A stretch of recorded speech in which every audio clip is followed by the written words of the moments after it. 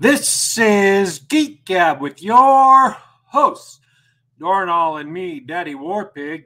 We are back, Geek Gab, for Saturday, August 20th, 2022.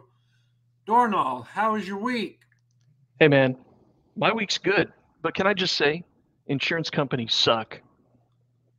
I have heard that from a lot of people. I don't know if I mentioned it on the show. I got some water damage at the house, trying to get that fixed. Between the insurance company not returning calls and the heat wave, work hasn't even been started yet. So, also, they're probably not going to give me nearly as much money as I thought. So, it definitely pays to have homeowners insurance, but man, they really make you work for it. Which is funny because I thought I already paid for it. You know, I have very often found two things are true. It's really easy for people to promise you money and really hard for them to actually pay you that money. And I found that by working freelance as a writer.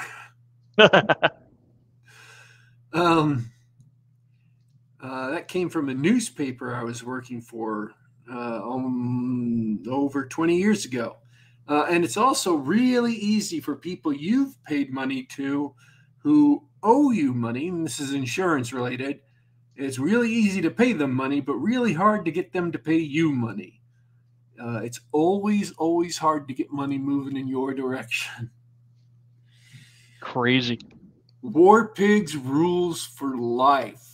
Always hard to get money moving in your direction. That would be a great name for your Substack. War Pigs rules for life. War Pigs rules for life.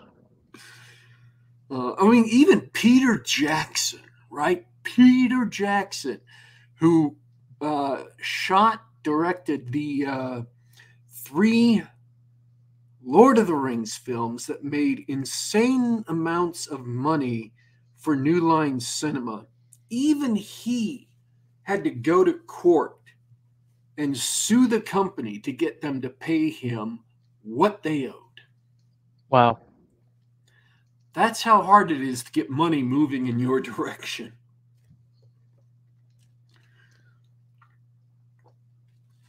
Is it any wonder that the love of money is the root of all evil?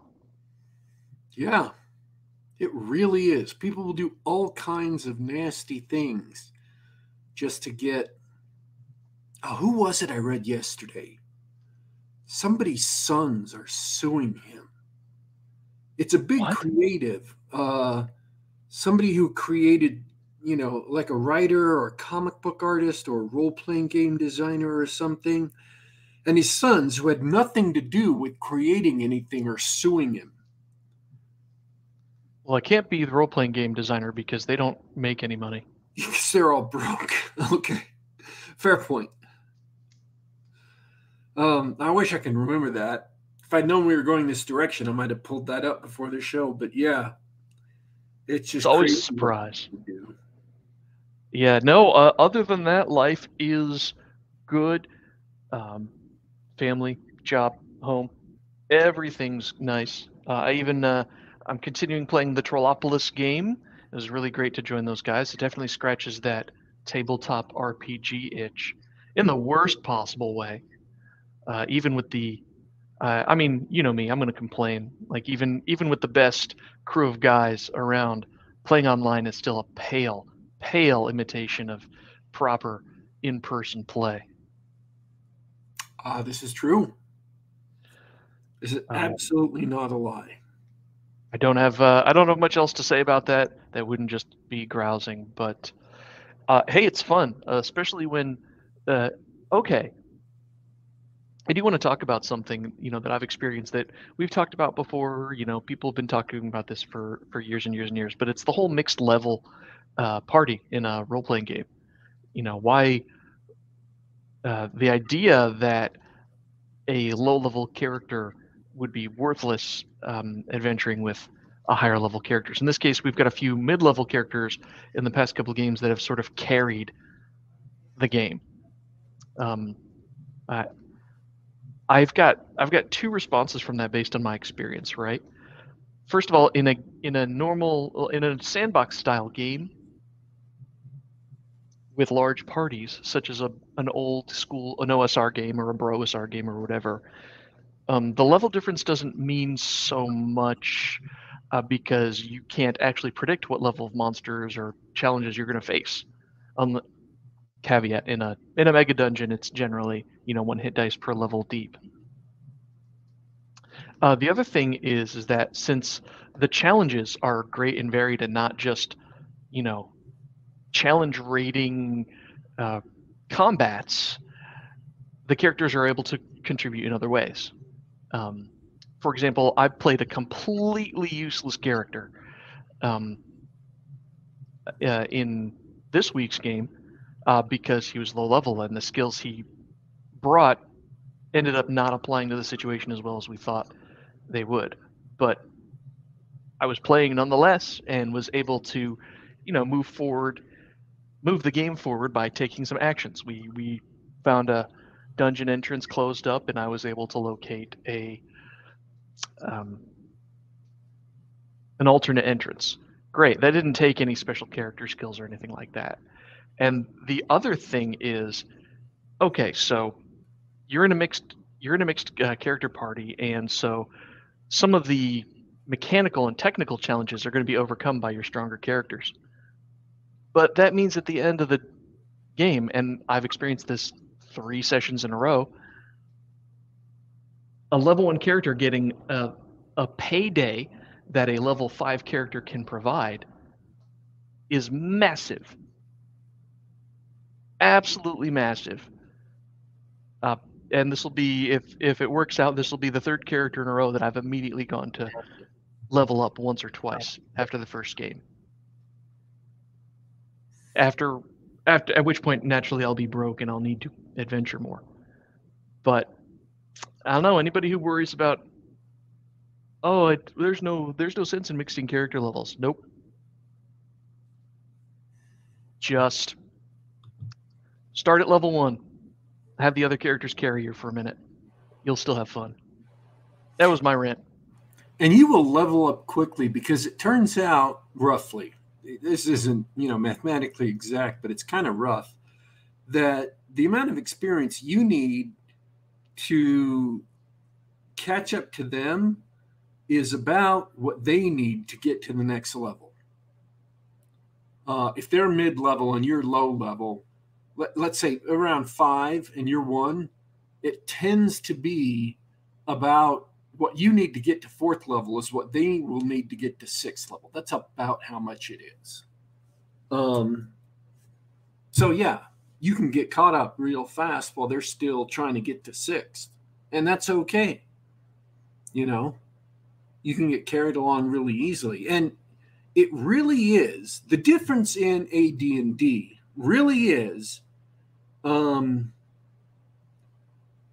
good play, not the stats and special abilities.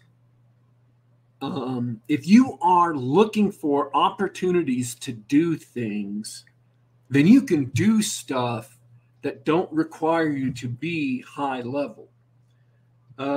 Like you said, with the alternate entrance, you just went scouting around the hill, which it turns out none of us had ever done before, because we had the nice big route right into the cave, and we'd been going back and forth and gotten in there until all of a sudden the cave was blocked up and we couldn't get in. So you scouted us another route into the cave so we could go into the cave. And because of that, we could go in and finish this werewolf who'd we been hunting for a long time. Or rather ignoring for a long time and kind of desultorily hunting whenever it occurred to us that we probably should. And then that was all just good play. And I had done things like that in the campaign, and other players have done things like that in the campaign a lot. Um, so yeah, it's just good play matters more in many cases than what you've got available to you. Although really, and this is the lesson I learned, here's another war pig rule for life. Wizards have this reputation of being blasters. Like, you get combat spells and use them, and that's great. Worst way to play a wizard. Yeah. Wizard combat spells are almost useless in a dungeoneering sense. Although they're great if you get the right spells, absolutely great in battles. You want to have combat spells for your wizard to be able to use them in mass combat, because they will clean the house in mass combat. But your wizard can do so much more with being a support character. People say, oh yeah, clerics are support. I'm telling you, and I'm not comparing this to clerics and saying wizards are better than clerics. I'm just saying, at least my character, who's a Wu-Gen, he's a wandering mendicant, Wu-Gen. He has so many great spells that as a support character, he is phenomenal. I've got a spell called Strength, and I don't know how it compares to wizard spells or whatever, because it's from Oriental Adventures. But for fighter class characters, I get to roll a d8, and it adds 1 point to strength. And then when you hit 18, each point adds plus 10% extraordinary strength. So, if you're at strength 1850 already, I can bump you up to strength 1800 with just a roll of 5. Just like that.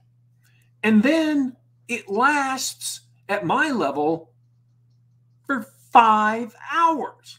5 hours. I love that. It's awesome.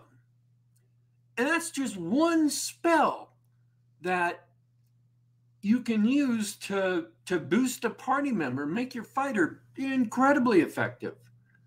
So yeah, look at all the spells your wizard has access to, and don't think about direct damage blasting spells. Look at all the spells you can think of in creative ways to use them. Hypnotic Pattern, most useful spell ever. It just, if your enemy fails their save versus spells, they just stand there while your party comes up and kills them. And seasoned players have known this forever. We're not talking about anything new. In fact, I think in 3rd edition or Pathfinder talks, the archetype is called the Batman Wizard, where you just have a utility belt. Because the point of these spells is to solve a specific problem. And when you're playing new school D&D, that specific problem is often a horde of orcs. And when your problem's a horde of orcs, Fireball's a good solution.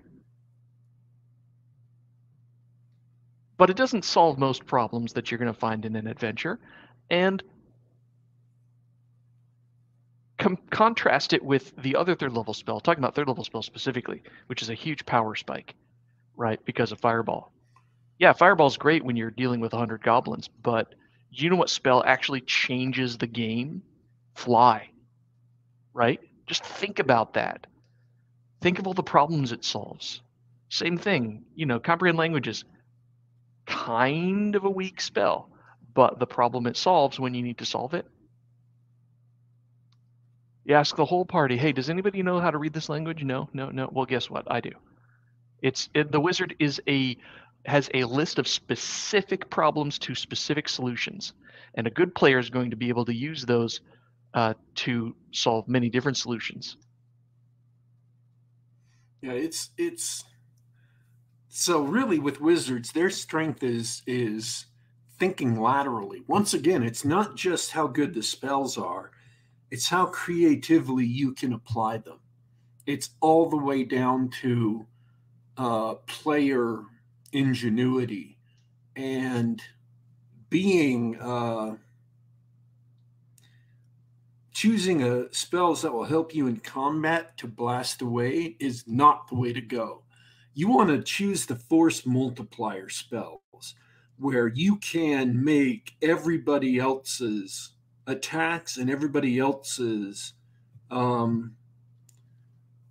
moves and stuff make them more effective. Because, man, when your party gets boosted by what you're doing as a wizard, things go way, way off the charts, and your party becomes so much more effective. And in AD&D, it's not, oh, I want my chance to shine as a combat master and show everybody how well I can kill people. It really is, in order to be successful against the enemies you fight, it really is, okay, here's my bit to make the party better. And so now the party can go out and crush enemies while I'm, hypnotic patterning and literally not doing anything else for the rest of the combat. I'm just standing there. I'm checking Twitter or something because I'm hypnotically patterning like 8 extra fighters to keep them off the back of everybody else. And I'm doing nothing, but I'm doing something. My character is doing something that keeps the combat from going south. So my character's actually doing something critical. But my player doesn't have to be the one that my character doesn't have to be the one that the spotlight's shining on. So yeah, pick up those things that are going to be great in amplifying the power of everybody else or supporting everybody else. And they become so effective. It's insane. And this is what I've learned by playing in the Tauropolis campaign is, hey, here's a spell that is insanely useful. So, yeah, look to multiply. Don't look to aggrandize yourself. War Pigs, rules for life. Mm-hmm. Player skills more important than character skill. Player skills more important than character abilities. Yep. Because player skill, not only what you do in the game, but also choosing what you have to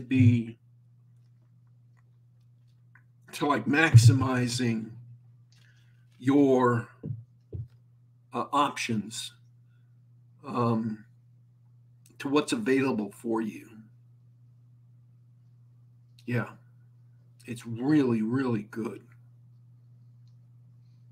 Also, the rule of inches inside and inches outside means that usually a lot of your spells are going to be crazy good in mass combat.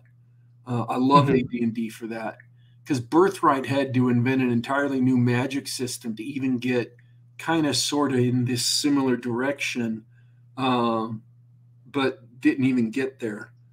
I think they took that rule out for second edition entirely. Yeah. In second edition, they just went with discrete measurements.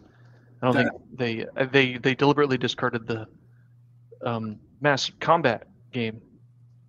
I think there may have been good reasons for that, but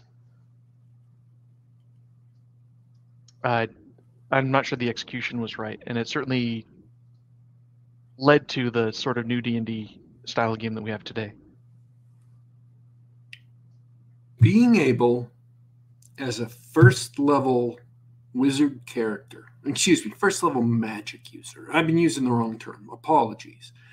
As a first level magic user, to use a first level spell outside in a mass combat to wreak mass damage. And trust me, under the rules in AD&D First Edition, that is how it works. The spells that are pretty decent inside the dungeon, when you get them outside, facing, an army of 200 goblins or 200 orcs, or whatever, you can just hurl spells because they have so much bigger area of effect. Because inches inside versus inches outside have two different scales, especially if you're using 10-to-1 figures. They are built for mass combat. And it is awesome that as a first level character, you have the power to affect whole battles. You are not a wimp. You are not a wuss. You are not useless. You can literally change the course of history in your campaign because you have in your pocket, even if just one spell that you can only cast once, you have in your pocket access to spells that can wreak damage on dozens of enemies. And I mean, that's just so cool just to think about. First level magic user can change the entire course of a battle in so many ways. Even if it's not a direct damage spell. So hey, I'm gonna make a call out to the chat. I'm not gonna link everything Bradford's saying. Bradford Walker has been studying AD&D and the domain game and stuff. So I just wanted to shout out to him and plug his blog if you don't mind. Go for it. Yeah. Let's see, bradfordcwalker.blogspot.com. And this isn't entirely not self-serving because he's I'm gonna share a screen for people who are hanging out on YouTube. Listening on YouTube. Yep. Whether you're listening live or listening later. I hope you can see it. Maybe not. My screen shows black. bradfordcwalker.blogspot.com. He's doing his own sort of following along with AD&D the same way that I did, the same way that Jeffro did, and everything like that. Plus, he's got his own historical perspective on it. As he says in the chat, it would be not hurt to get up to speed on real world history, military and otherwise. Sounds like something that could help your game. Reading how the great men of history played the domain game is very instructive on how to dominate play. Yeah, if you're interested in doing like a diplomacy or a, war gaming, that sort of thing, definitely study your history. And I recommend this. I recommend this blog. I'm going to try to get a better screen share for YouTube, but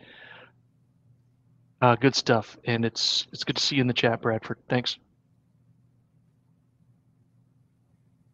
So yeah, that's I think that's all our AD&D talk for today because we got some other stuff to talk about. But yeah, there's a lot of great stuff in first edition AD&D that they just either accidentally because they didn't understand it, or deliberately for maybe what seemed like good reasons, took out that really, really should never have been taken out. Yeah, absolutely. So what's on your plate, DW? Well, I caught a sale. I watched the Sandman series on Netflix, and I found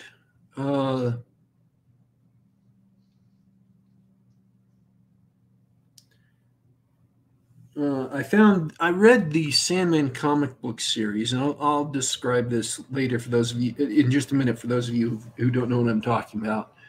I read the Sandman comic book series, and so I was reading that first, and then I watched the Netflix series. So way back in the day of the 1980s, Neil Gaiman wanted to work for DC Comics writing on a horror series called Constantine.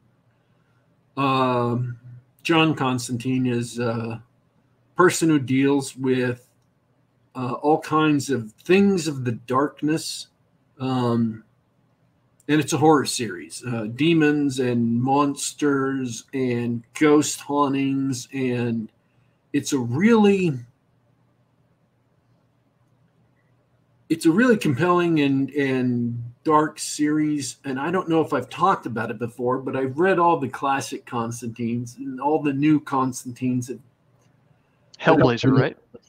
What? Hellblazer. Yes.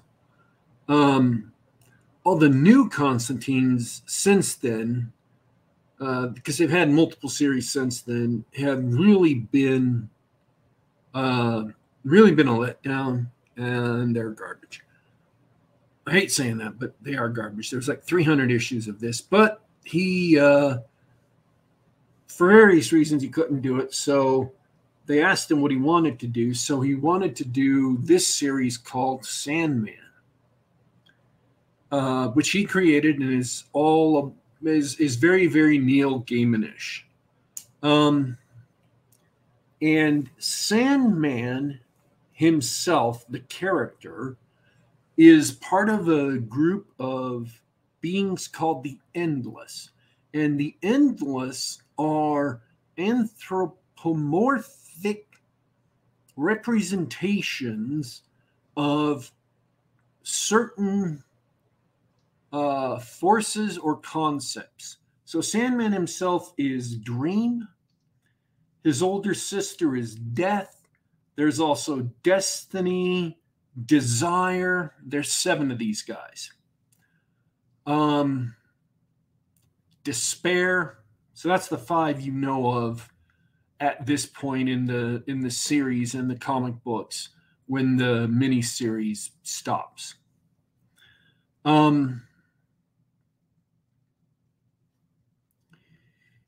And Sandman gets captured in the very first issue by a mortal wizard who was actually seeking to capture Death, that he might bargain with Death for her release for power and immortality. And you know, fame and wealth and all the typical things. But instead of capturing Death, he captures Dream. Now, Dream is an immortal, which is why they're called Endless. So they live forever. And he keeps Dream locked up for, in the comic, almost a century, because the comic is set in the 80s. In the TV show, they've set it in the modern day, in 2022. So it's a century in the modern, in the TV show. And Dream never gives him so much as a word. He never even talks to him. And he begs him and begs him and begs him, and the magician ends up dying. So eventually Dream escapes, and this is all in the first issue of the comic. Wreaks his havoc and goes back to his realm called the Dreaming, which is where mortals go to when they fall asleep and dream. And things have fallen apart, and his tools have been stolen, and the dreams of mortals have been, really, really fallen apart. They're darker. They are far more colder, and human beings have become grimmer and colder. And he has to put everything back together and retrieve his tools, one of which has ended up with a demon lord in hell, one of which has been taken by a madman, one of which has ended up with John Constantine, who I talked about just a second ago, and then restore the Dreaming to what it was supposed to be. And bring people out of their comas that they've been in for most of their lives, and so on and so forth.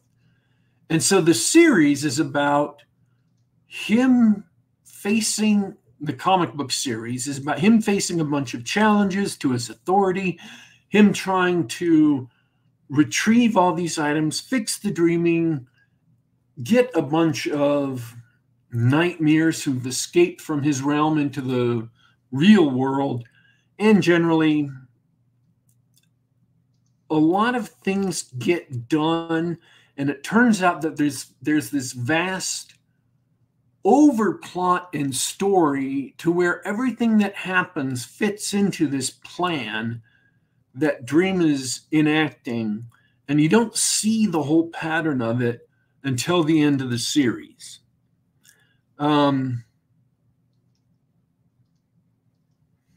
So, like, is this one of those things where he intended to be captured for a century or something? no. Okay. He didn't intend to, but the psychological effects of being captured caused him to enact this vast plan. I see. The series is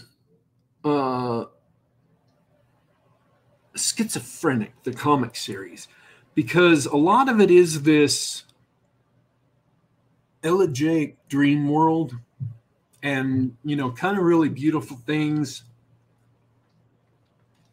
But a lot of it is just really grim and nasty horror, which is fine for horror. Nasty horror is, that's part of horror. It, depending on what your tolerance for horror is, horrific concepts and terrible things happening to innocent people,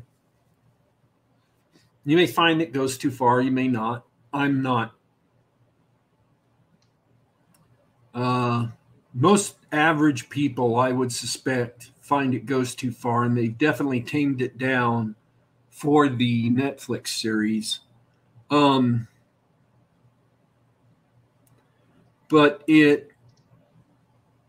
So the Netflix series, does it roughly follow the first comic series? It roughly follows the first. No, let me get to that. The comic series turns out, at least up to a certain point, to be kind of a nihilistic ending. I guess I should wait till the end of the show to talk about spoilers, but Well, okay, that's fine. You can do that. I'm just trying to. I've never read the comic series, so I'm sort of trying to get a mental picture of what this is. So let's talk about the TV series then. Okay. The TV series has a lot of characters that are named the same as the comic characters. If you've read the comics and you like the characters from the comics, and a lot of the characters from the comics are really cool, and they're very interesting to watch in the TV series because they're very similar to the characters in the comics. The Corinthian is there, and he does a really good job. But they are changed, and I suspect it's because of British law. Britain passed a law saying you have to have so many characters of various minorities in the show. And so the fates have been changed to be all Pakistani, I think. They're British, but they're Pakistani characters. Death, who is this goth chick, is of Caribbean extraction. Just vast swaths of the characters have, even when it makes no sense, have been changed to be black instead of white. I am just Weird. telling you what's in the show. Like, part of the show takes place in 1500 something, and one of the serving girls is black, and it just does Just not an make anachronism. it does not make sense in England of that time. I mean, in 2022 England, there are three guys playing football, which is to say soccer, and a character who was blonde and white in the comic is black, and it's like, okay, that's fine. That, you know, Sure. that's It's not an anachronism. It's in a lot of cases that's just a cosmetic change, but yeah, that's not in the 1500s. It seems a little out of place, doesn't it? yeah.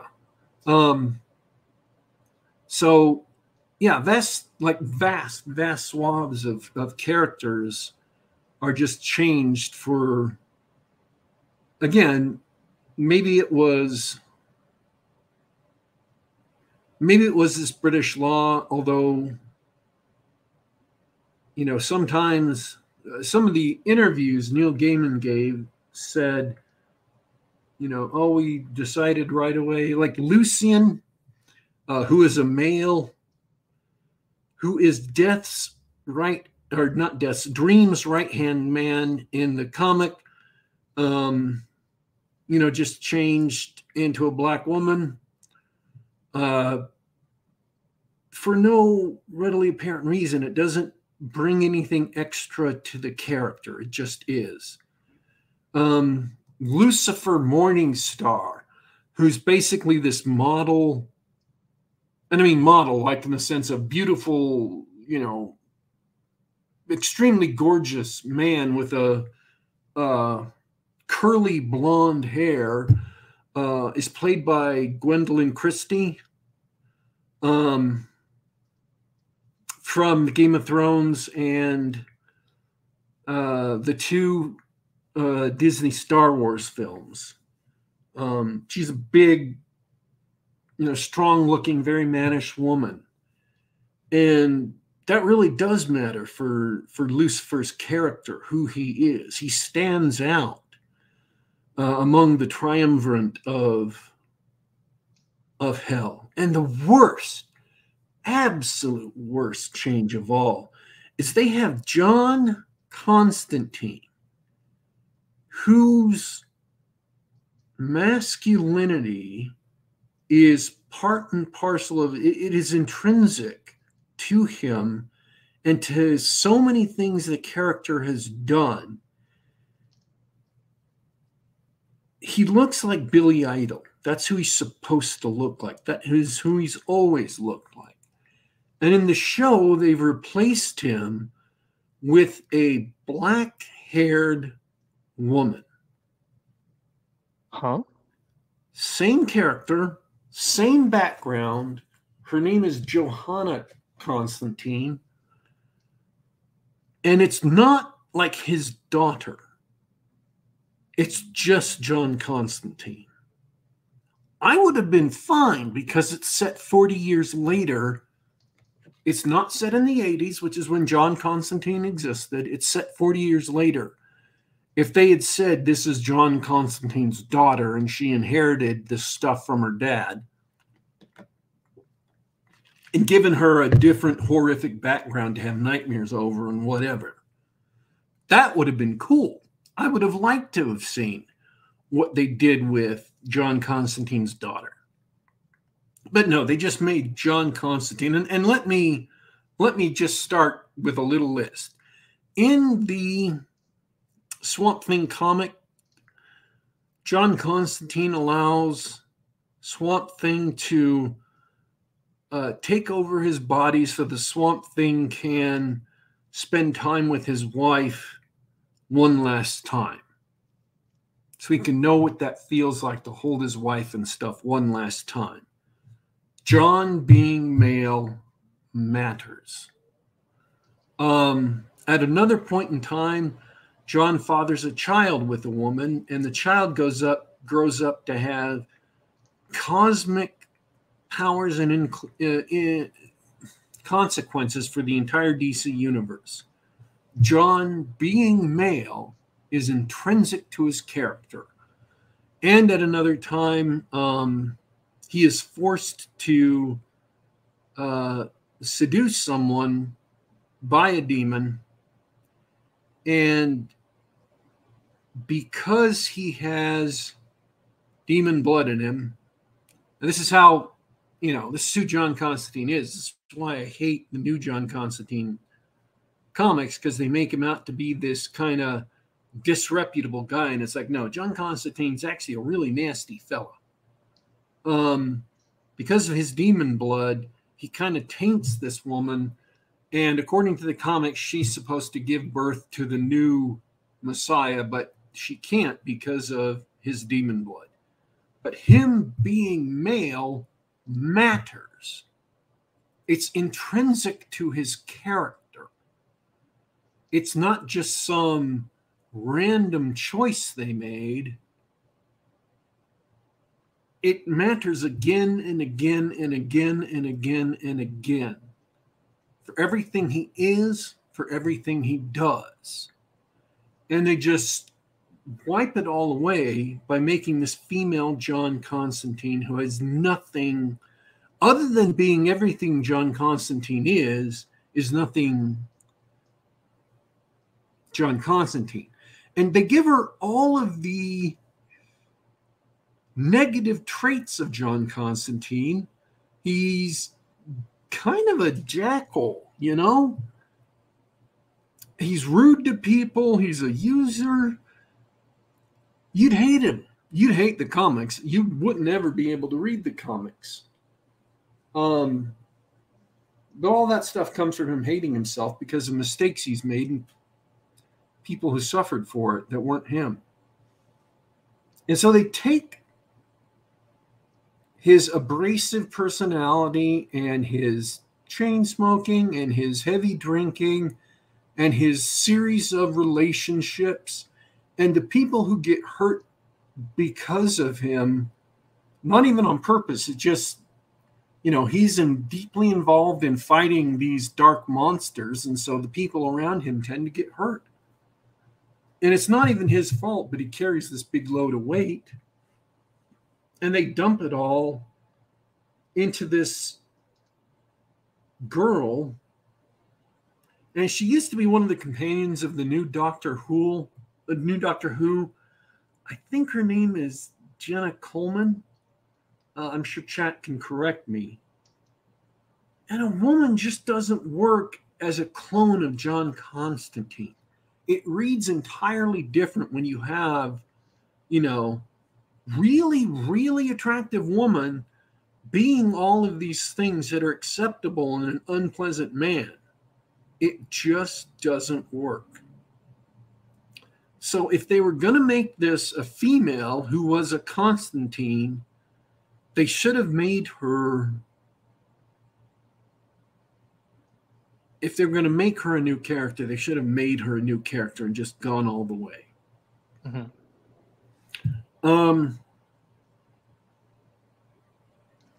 So as far as the Sandman story goes, does it matter?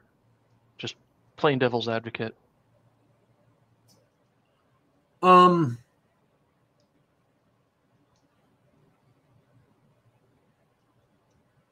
Would it matter to a new viewer who didn't know anything about the comics? People who are brand new, who don't know anything about the comics, wouldn't necessarily know anything is wrong other than it would be a bit jarring. She's not feminine. Other than the fact that it's a very feminine woman playing with very masculine traits, and that's really mentally jarring. You would notice there's something kind of wrong there. Because Jenna Coleman, the actress, is really feminine. Her gestures, her voice, her physical mannerisms, she's a very feminine person. and she's playing with severely masculine dialogue and character traits, and that's really jarring. So yeah, that comes across as a little weird. But no, if you didn't know anything about the comics, the fact that this isn't John Constantine, you wouldn't know it. So there is some weirdness in the plot because they don't follow the plot of the comics. They're trying to make it into a series, so a lot of these things were siloed, right? You would have, here's one story, it goes from top to bottom, and sometimes it would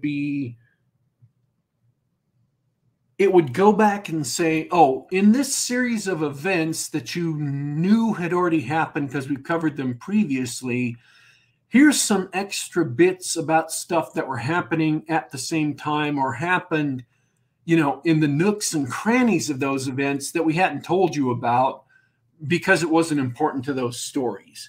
But it's one issue or 6 issues or something where these little things happened, or it explains something that maybe you didn't realize why that had happened, but they're all siloed off to themselves. That happens a lot in Sandman, and it actually makes for really interesting and good storytelling. Neil Gaiman is a great storyteller. He just is a really good writer and a great storyteller.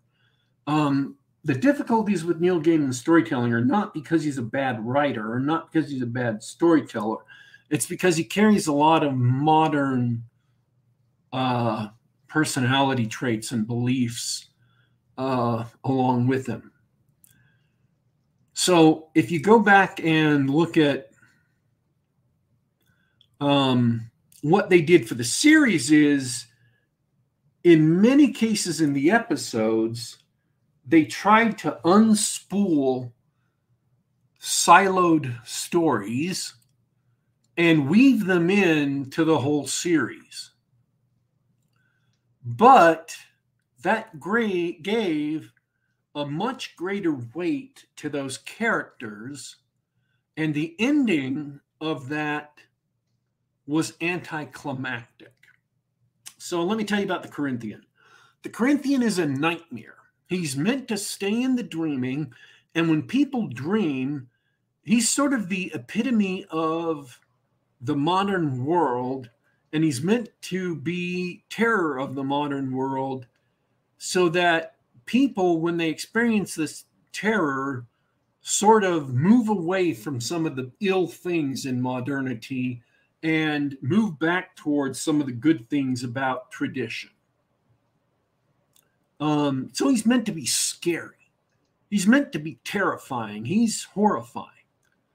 But what happened is when the Sandman lost his grip on the dreaming, and actually a little bit before then, he escaped into the real world and started serial killing.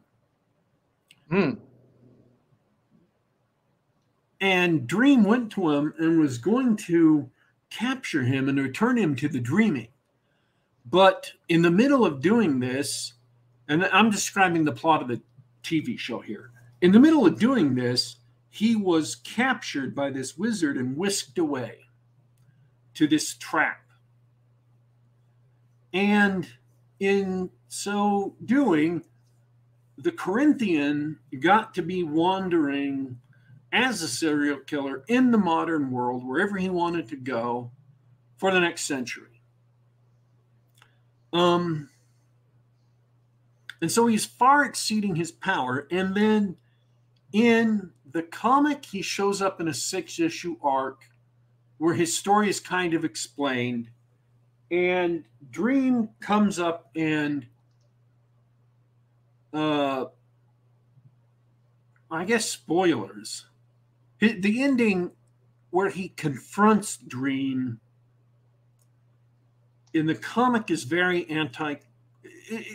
appropriate because you've only seen him for 6 issues out of what is like an 80 or 100 issue run, right? So he He's just one story out of all of these other stories. It doesn't seem like his end at the end of that 6-issue arc is disproportionate to his importance. But in the series, he appears in the very first episode. We see him, be behind several machinations that keep Dream imprisoned. And then he shows up and interacts with other people later. And then he has a big part in moving several important characters around the board. And then, he's part of a plot to maybe even possibly destroy Dream himself and take over the dreaming. And when you come to that same end that's in the comics, it's really anticlimactic. His end is just not big enough to justify his role being an omnipresent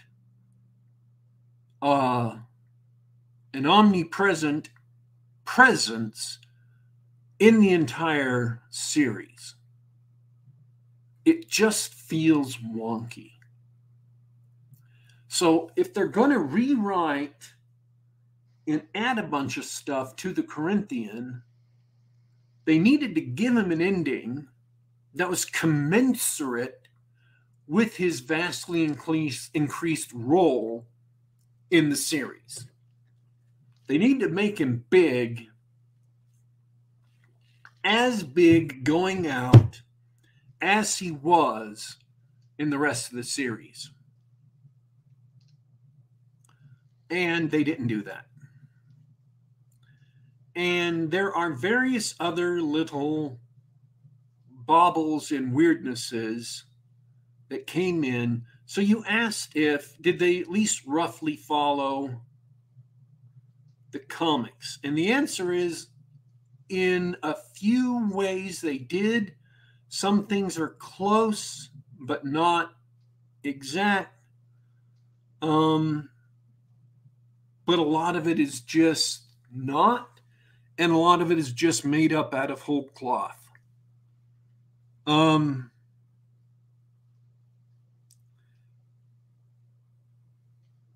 And Neil Gaiman did it better in the comics.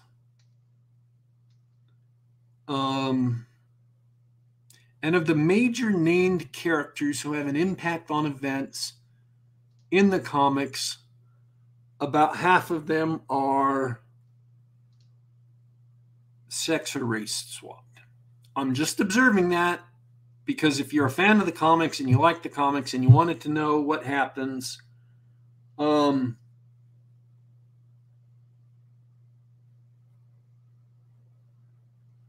that's just the facts. However, the question is this a good series? Or is this Cowboy Bebop, which was just garbage, reprehensible pile of trash that should be burned? Absolute. Oh. You did that to yourself, man. I didn't say Cowboy Bebop. You did. Hey, remember Cowboy Bebop, the Netflix adaptation? Oh. This is, I would give it an 8 out of 10. If you get Cowboy Bebop? No. So you really liked it? This doesn't sound like you did. I didn't like all the changes they made from the comic. I really, really didn't like all the changes they made for the comic, especially when it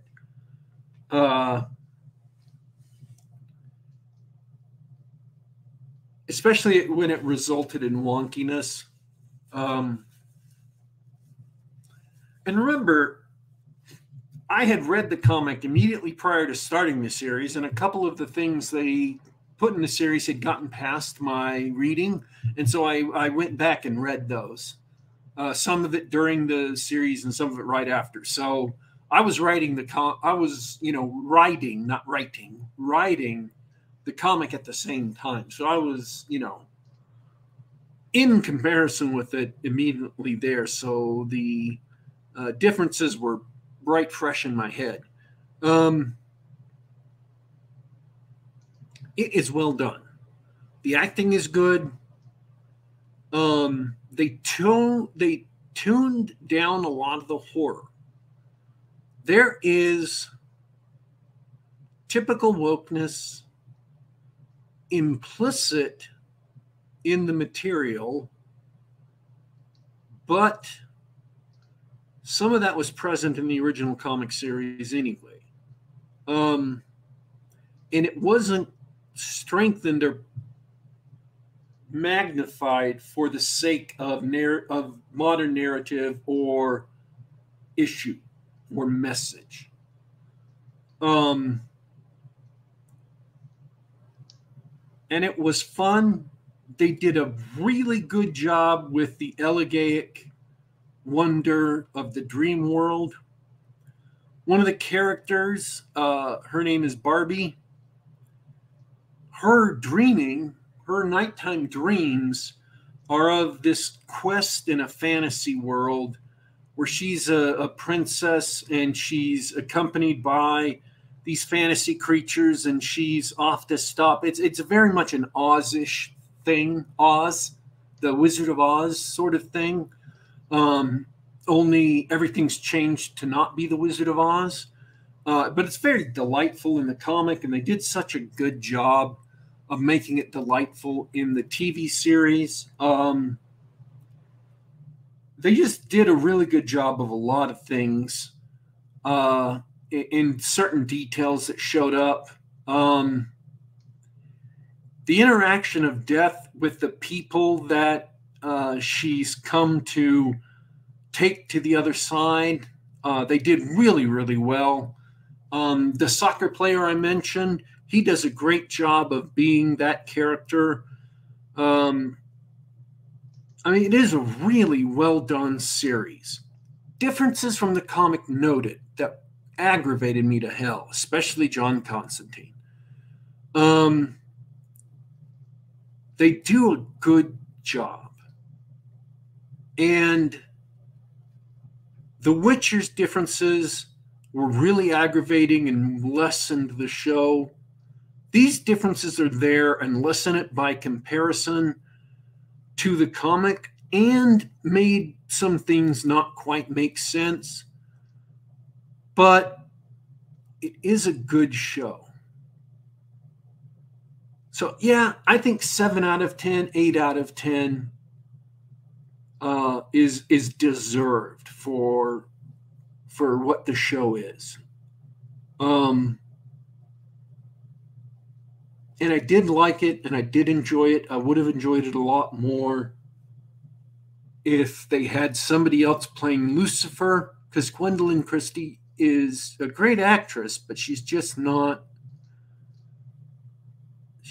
who Lucifer is supposed to be.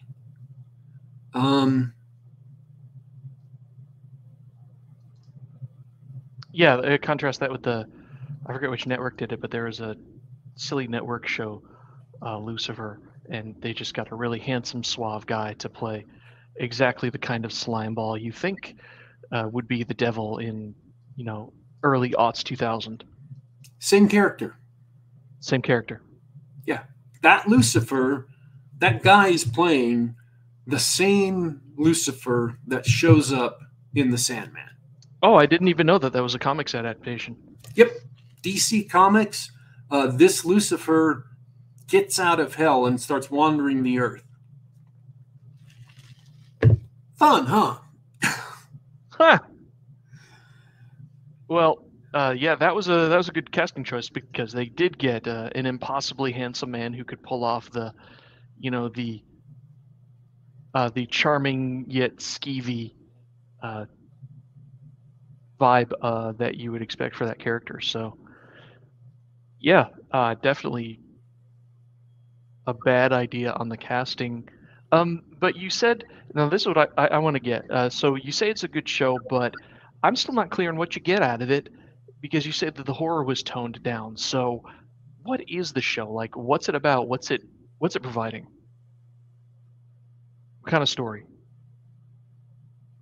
Right now, the show is a quest show.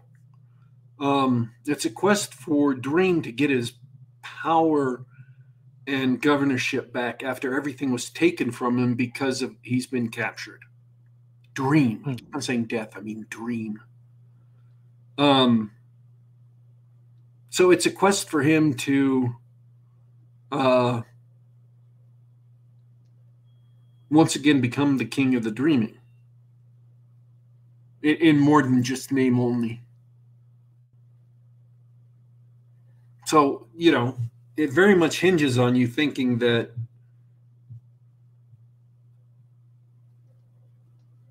they very much lean on a sense of wonder and really manage to evoke it in a lot of places. It's really very much depends on you for, depending on you to feel empathy with Dream for having been entrapped and abused for so long. They murder his factotum, the Raven. It's someone who serves him in the form of a raven, and you get a new raven later. Stephen Fry shows up in one point, and that was great. I mean, I don't know. What do you get out of stories? Well, that's good. I just want to know what kind of story it was. If it wasn't, I mean, if the original comic was a horror comic and it went through, dozens of Dream Nightmare of the Week or Monster of the Week episodes, what's this series about if it's not that? And I think you answered my question. The horror of the original comic is about what happens when the power of Dream is stolen and misused against mortals, or what happens when a nightmare escapes the dream and comes to the real world, and what happens when it's literally walking among you. The worst things that you can imagine in a nightmare starts walking the earth for real, and when it starts, hurting people.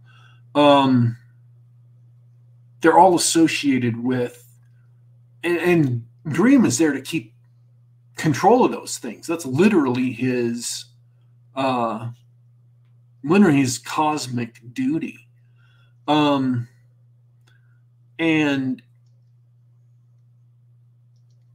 it's all tied up in dreaming, or what happens when you're a person who, and this shows up in the TV series, it shows up in the comics, a dream vortex who breaks down all the walls between dreams. And so that people start dreaming of each other. They start dreaming in a communal dream. Everybody shares their dreams. And so they start walking back and forth in between each other's dreams.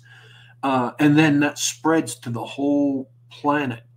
But this threatens the existence of everything. And what do you do to that person? And that person's completely innocent. They haven't done anything, but just by their very existence, by something they can't control, they're literally going to destroy the world. What do? How do you control that? What is justifiable to do? All these things are horrors that are related to the dreaming.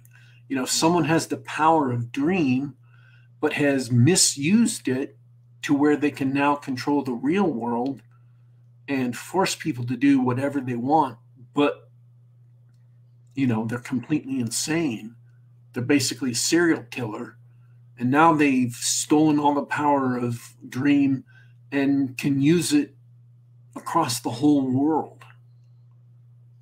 Again, much more harrowing in the comic than in the series, but it's there. Got it. So, yeah. Sounds good. I'm glad you enjoyed it. I did enjoy it. the things I didn't enjoy about it are things that people who know the comic and love the comic will probably find aggravating. But people who are new to it, who've never read the comic, will probably find it an 8 or so. I found it a 7 or so. So that's I just couldn't get over some of the decisions they made. Cool. And we're out of time, so we don't have time to talk about the other thing we were going to talk about, but that's fine. We talked about AD&D and today's topic, and that's the mark we want to hit. I hope everybody really enjoyed listening in, and it was cool to hang out with everybody in the chat. And I hope that everybody listening later really enjoyed War Pig's review on Sandman. But I don't have anything else to talk about for today. Nope. All right, T-Dubs, thanks for being the most amazing co-host ever. I'm done for this week. I'm going to make you talk more because it's the end of the show. That's your job. Oh, my brain is fried from all that talking. I talked myself out. I almost talked myself into a coma. But no, that was good. Depending on who you are and what you're okay with, I would recommend the original Hellblazer series. Fun fact, it was originally going to be called Hellraiser until Clive Barker's movie came out, and they had to scramble for a new title at the last minute right before it went to press. Yeah, Hellraiser would be a much better name for John Constantine's book. Yeah. I really do like the Hellblazer. Well, I like the Hellraiser movies, and I like the Hellblazer comic. And I really do like the Sandman comic. And it is great to see a story play out over 80 or 100 issues of a comic, and then you don't realize it until the end, except for me. I'm giving you the spoilers. It turns out to have all been little parts of a big, big story that comes together at the end. And that is well worth seeing.